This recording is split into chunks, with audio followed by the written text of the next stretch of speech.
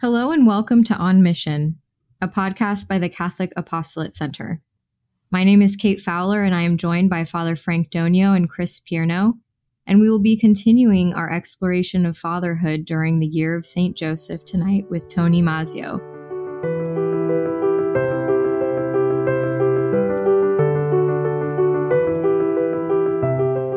Tonight, we're going to be discussing specifically teenagers and young adults, something Tony knows a little bit about. And Tony and Father Frank have known each other for a long time. Father, when did you first meet Tony? I guess it was, sixth grade, Tony? Was that? I think so.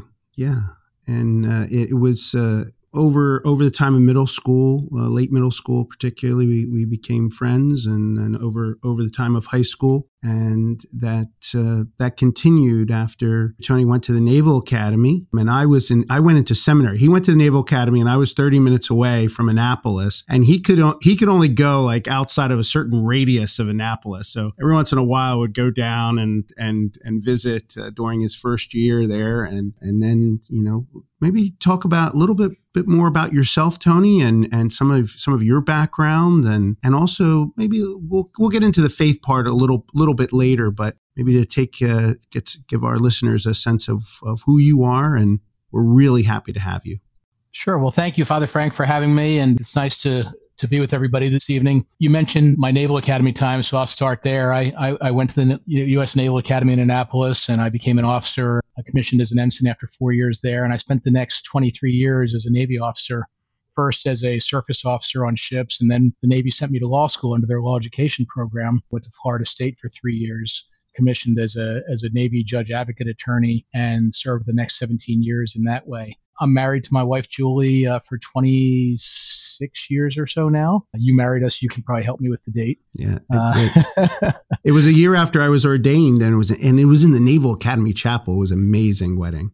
It was really, really great. Wow. Julie and I have 4 kids. We've got a almost 24-year-old Jessica, who is an ensign in the Navy. She also went to the Naval Academy. We have a son, Luke, who's a senior at James Madison University, a daughter, Jenna, who is a sophomore at Jacksonville University in the Navy Nurse Corps ROTC program.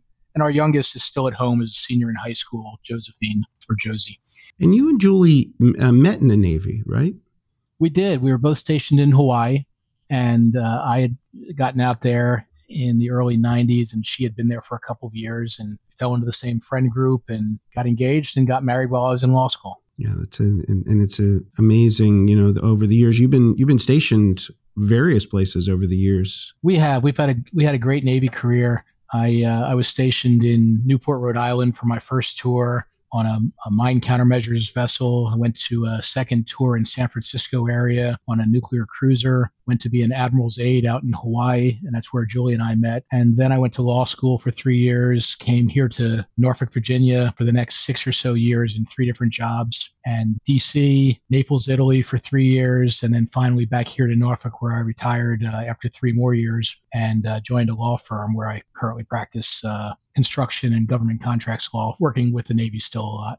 Yeah, I remember one of the times I came down to visit, and you were on the carrier Harry S. Truman as the JAG for the Admiral, and that was an amazing ship and an amazing experience just to have the opportunity to just go and tour that vessel. It's huge. Well, it was great to have you out there.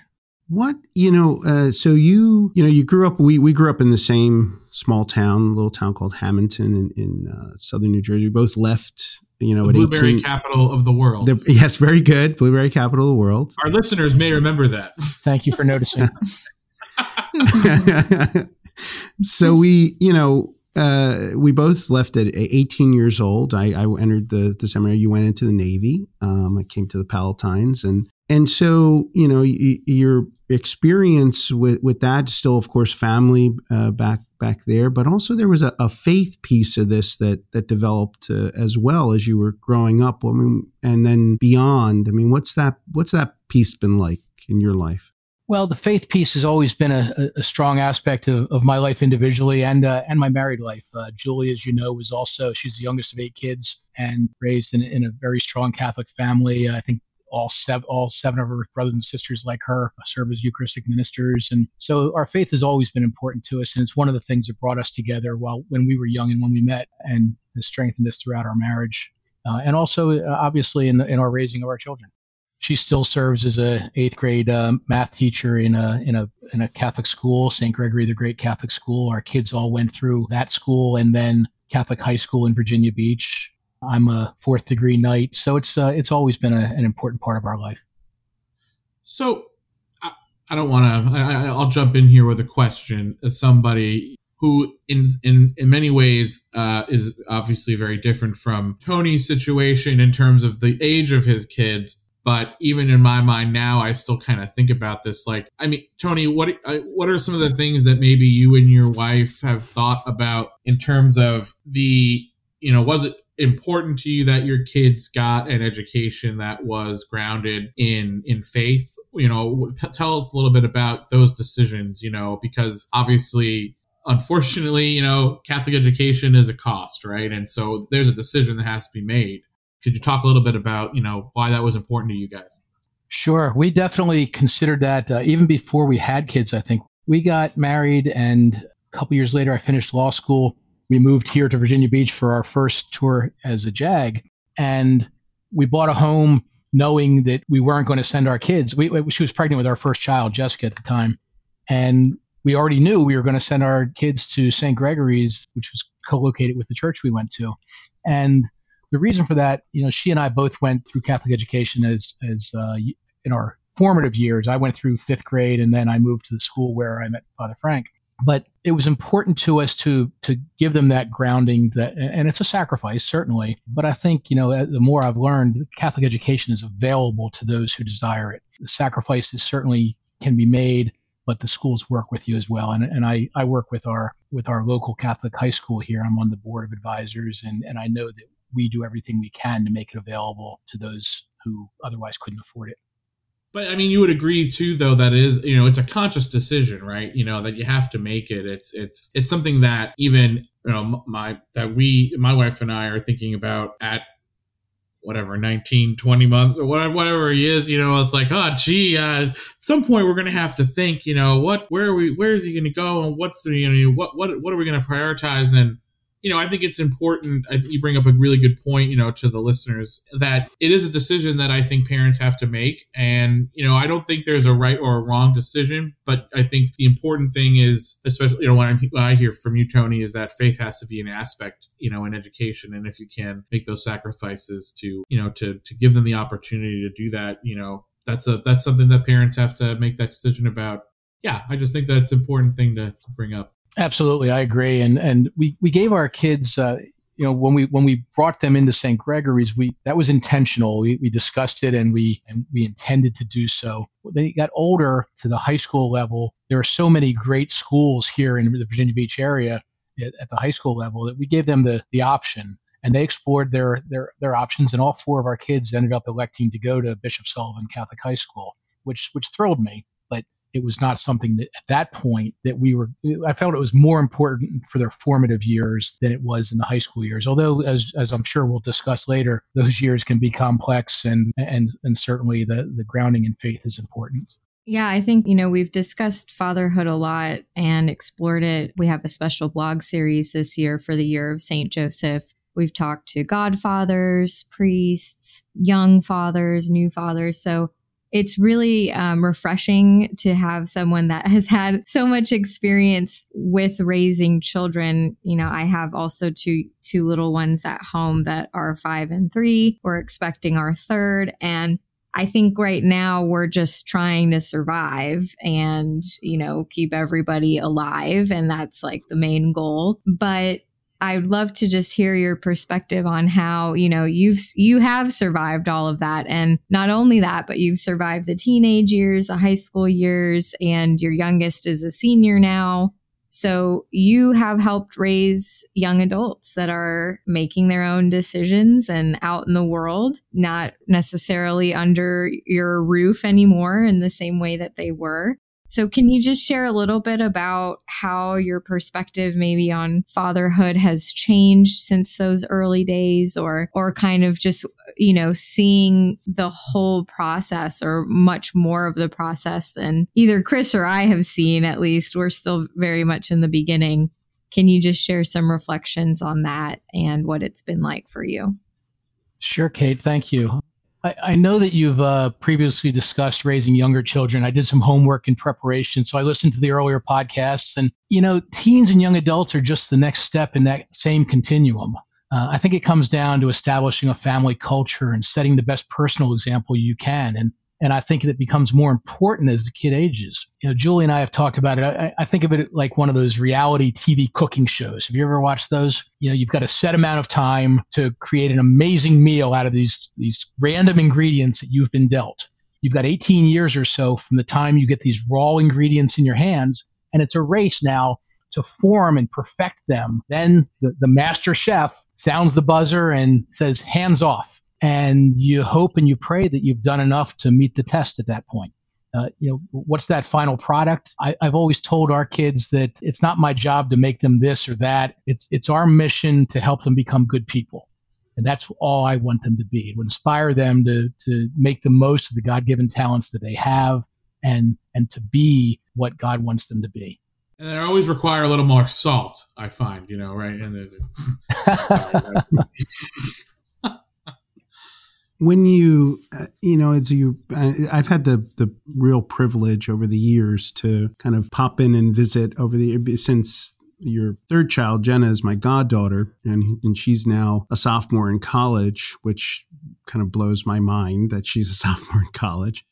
And, I was talking with her over the summer. It was around her birthday, and I was really talking to this adult. And I remember visiting your daughter, Jessica, at the Naval Academy when she was in her first year there. And again, I was having this conversation with an adult, and you see this kind of growth. And when you're more episodically there, or your visits are more episodic, there's just this beautiful thing that you start to see of this development, not only of a personality, but this person and who they're becoming and maturing, and also growing also in faith, because your children are also, very much people of faith, from at least my experience of them. And that's something that just doesn't happen. So what was that like, trying to assist them in that piece of their growth in life? Well, again, Father Frank, I think it comes back to setting that personal example and establishing faith in your life from day one, and more so my wife than me. She is, I freely admit, she's a better Catholic than I am. She's more prayerful. She's more reverent. But placing an importance on attendance at Mass is where it started for us. I may not have always gone every Sunday when I was younger, but once I had kids, I realized now we have to be there. We have to set that example for them during these years. And we, as I mentioned earlier, we lived in Italy for 3 years, and the kids were ages, oldest was 8 to 11 those 3 years, and the youngest was 2 to 5. And they swam for the Naples Tiger Shark swim team. And so we'd have swim meets in Rota, Spain, or Garmisch, Germany, or all these other places across Europe. And so on a Sunday evening, we'd find ourselves, okay, where are we going to go to Mass, and what language are they going to speak? So we would traipse across. We'd get the kids in a line. We'd traipse across, a mile or two, sometimes across town, to find the local Catholic church. That sense of familiarity was always there, and the kids knew that just because we're away in a foreign country on a swim meet, we're still going to Mass on Sunday. And I think that has resonated with them throughout their lives. That set a foundation that they still make that effort, and they know that today it's expected. And there's a gradual transition over time. I think that, I know that they're college students and they're not going to make it to Mass every Sunday. 2 of them are over 21. They might be hungover. They might be whatever. But I was afraid always of pushing them a little too much. And I didn't want to push so hard that I pushed them away and made them rebel. And Julie had a different approach. She pushed hard. And I think between the two of us, our mix worked well. The kids have free will, and especially as they age and as they get through high school, and even more so when they're not under your roof anymore. And it's hard today.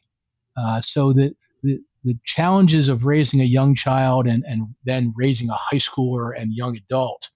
And I still feel I'm raising Jessica. She's 24, but she still calls and looks for advice. And it's more as a friend now. It's not just as a directive. We have a relationship that's matured over the years, and it's more akin to a friendship.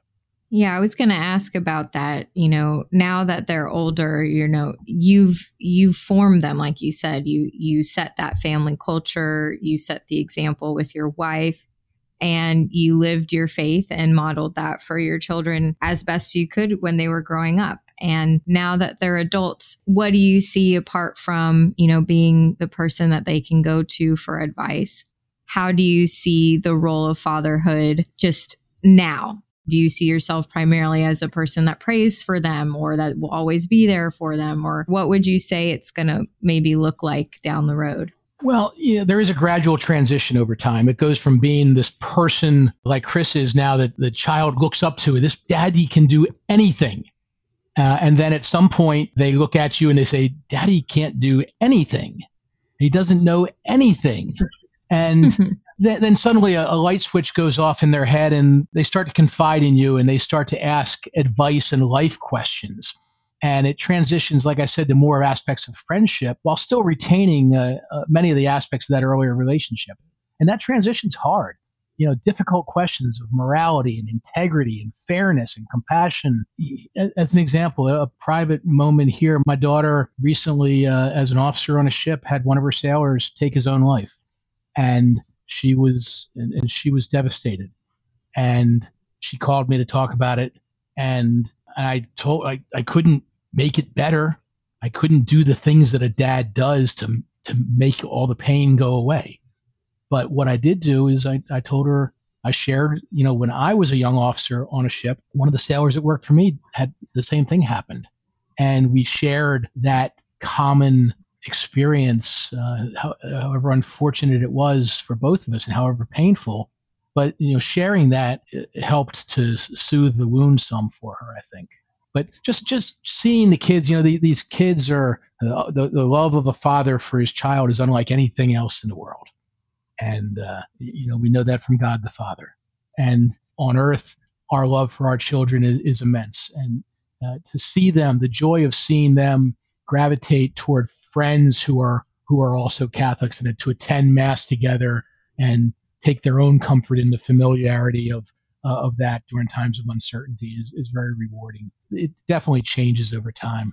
You want to do everything you can to protect and comfort, knowing that's not always possible and understanding that the kids do have that free will. So this is a good transition. One of the questions that I have is, has there been anything that you have learned from your kids that maybe you didn't expect to have learned from them over the period of time through their upbringing, or maybe even now as you've transitioned to the friend model as opposed to the daddy can do anything model? Chris, I don't know that I've learned from them necessarily, but it made me reflect, I think, and I learned from the experience, the spiritual impact of being a father.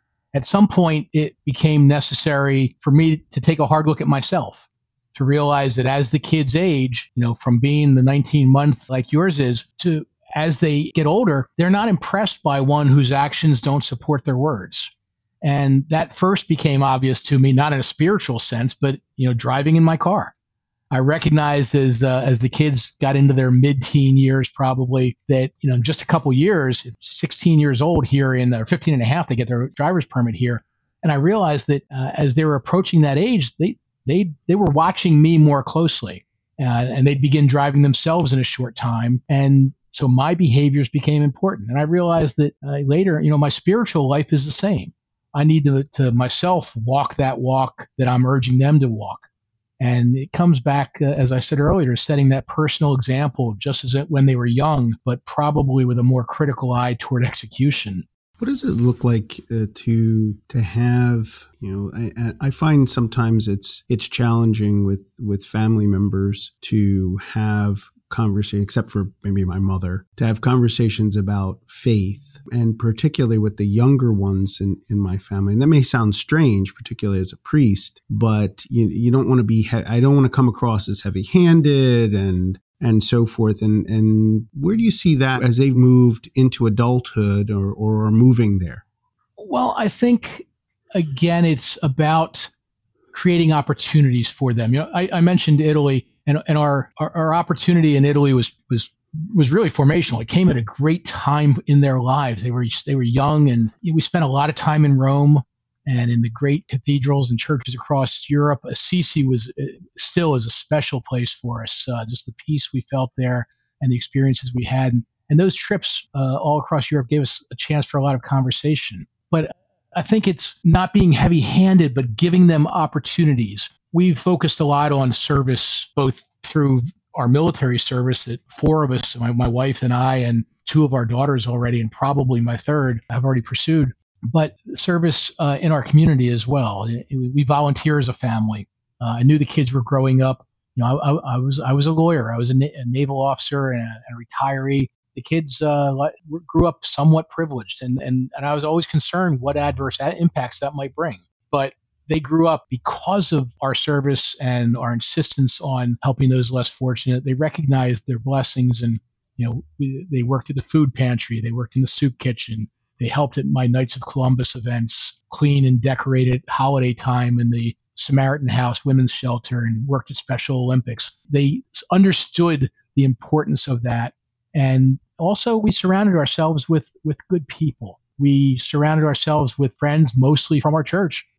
And the friend groups gravitate toward families with similar beliefs. We have friends who are 10 years ahead of us who you've met, Father Frank, who have kids who are 10 years ahead of ours. And we've always called that our 10-year plan.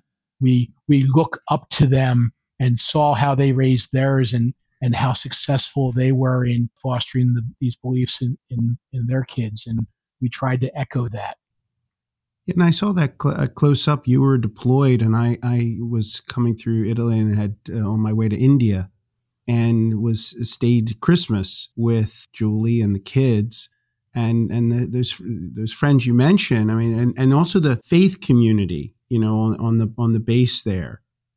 To be there at Christmas time with the community there. And also, one of the things that you reminded me of, and which I've thought about a number of times over the years, was like giving First Holy Communion to Luke in the church of, which is very important to the Palatines, of Santissimo Salvatore in Onda, where St. Vincent Pallott's tomb is.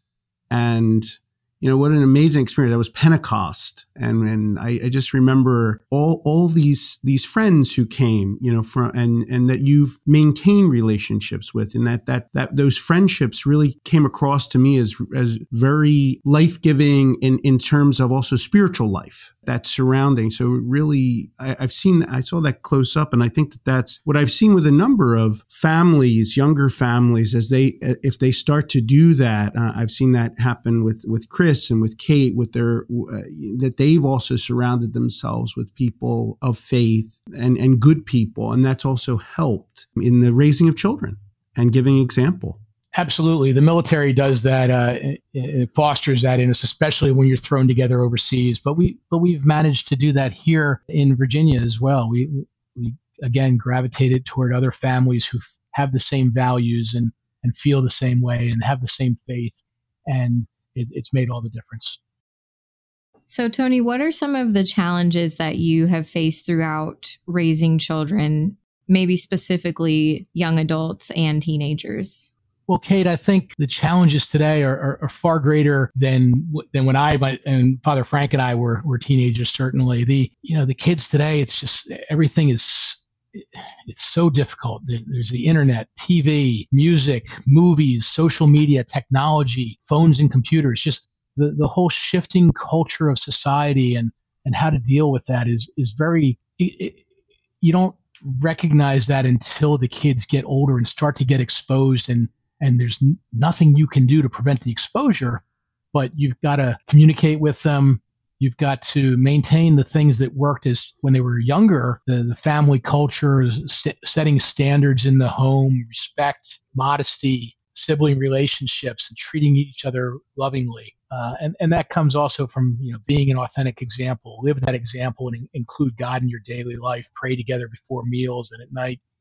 So all those things, but the challenges are real. And as I said, we were fortunate to be able to send the kids to Catholic school, and the peer pressure even there is real. But we surrounded them with other kids whose parents we knew were involved in their education and their faith. Kids watched me serve on the Catholic High Board of Advisors, and they watched their mother teach in a Catholic school. And the opportunities we created for them, both the service opportunities I mentioned and others as well. Things like we sent Jenna on what was really a transformational mission trip to Haiti with Haiti 180. The kids all, through their school, attended March for Life in Washington, D.C. They all went to work camp. Some of them went to youth group. But the relationship with each of them is different, and they have different needs and different personalities. They're motivated in different ways. But the challenges are certainly steep, and they're hard to confront and overcome. What would you say are some of the joys then as well? Oh, the joys, Father Frank, as I said, fatherhood's this love for this creation is beyond anything that you can know until that point. You wanting everything and wanting to protect and comfort them. And Father Frank, I think the joys are immense. There's nothing like being a father to this creation, seeing what they do with their lives, wanting to protect and comfort them and wanting everything for them more than you had. But I think the biggest joys have been watching their relationships with each other and with other people, and being so proud of how they interact with others and their maturity and their prayerfulness, their own spiritual development as good people, which again was what I felt that was really our mission, was to make them good people. And I think that watching them now gravitate toward others of similar beliefs and values has been very rewarding. I can certainly attest to the beautiful way in which you and Julie have raised your children and the wonderful adults that they have become and are becoming. And I really want to thank you, and we want to thank you for taking the time to share and to share some, not only some of your thoughts, but also some wonderful stories and some intimate ones as well of your family, giving us a window into your family life and what that looks like and your way of being a father. And know that our prayers are very much with you and with Julie and with your children. And we ask the intercession of St. Joseph to especially be with you in this year of St. Joseph and beyond. And we grew up in a parish that was called St. Joseph. So it's a wonderful, and even the Catholic school that you went to was called St. Joseph. So we ask him to be with you as you continue living the faith, but also being a father and husband, and also being a witness of Christ in the world. So thank you very much. Thank you, Father Frank, and thank you, Kate and Chris. I've enjoyed my time with you today, and hope that your listeners can gain some knowledge from the experiences that I've had over these years. I appreciate it. This wraps up another episode of On Mission by the Catholic Apostolate Center. Be sure to like, review, and subscribe so you don't miss an episode. You can find this and other Center podcasts on Spotify, iTunes, CatholicApostolatecenter.org, or wherever you listen to your podcasts. Thank you.